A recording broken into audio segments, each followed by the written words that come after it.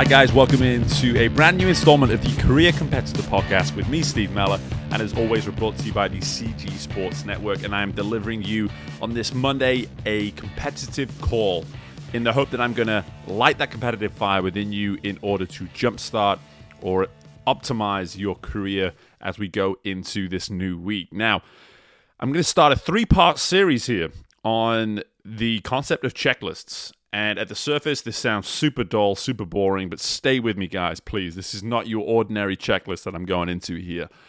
What I'm actually talking about is, and I'm going to give you an example fresh off the bat, just so you are totally with me from the beginning here.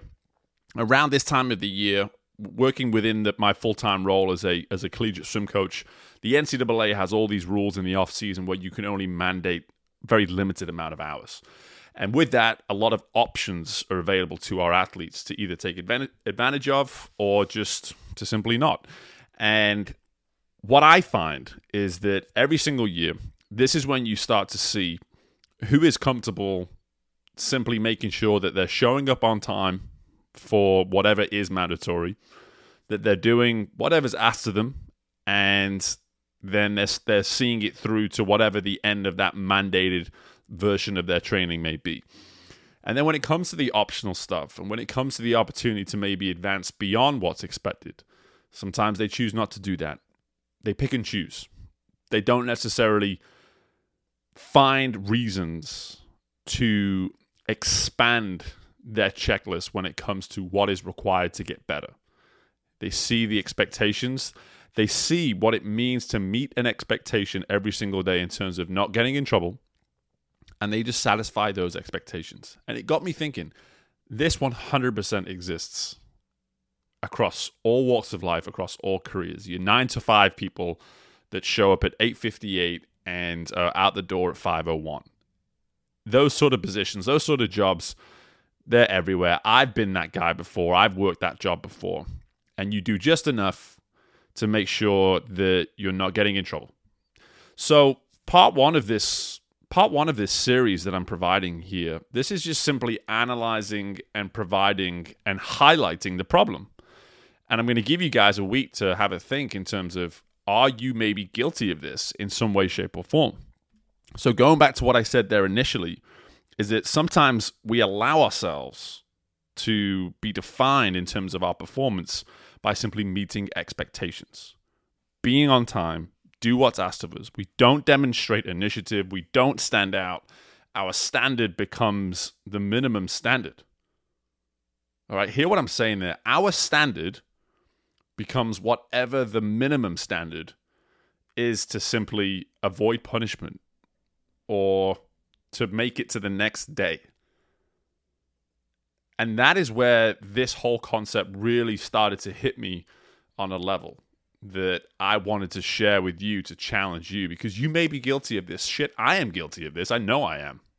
And it's why I wanted to really bring this out to the world and just put it into the universe and say, Steve, you cannot wake up any day and allow your standard to be some sort of minimum standard that is established somewhere in order for you to simply exist and to get by.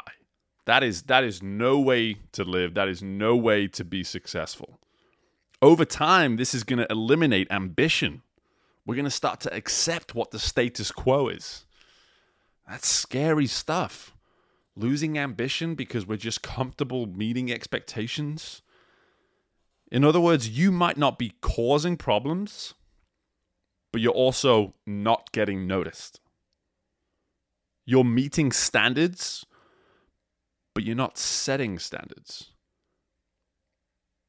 Again, like I said, I'm bringing this to your attention now as part of this 3-part series, and the next 2 parts of this are going to be much more constructive. These are going to be things that show you how to avoid going into this potential sort of pitfall within your career, within life.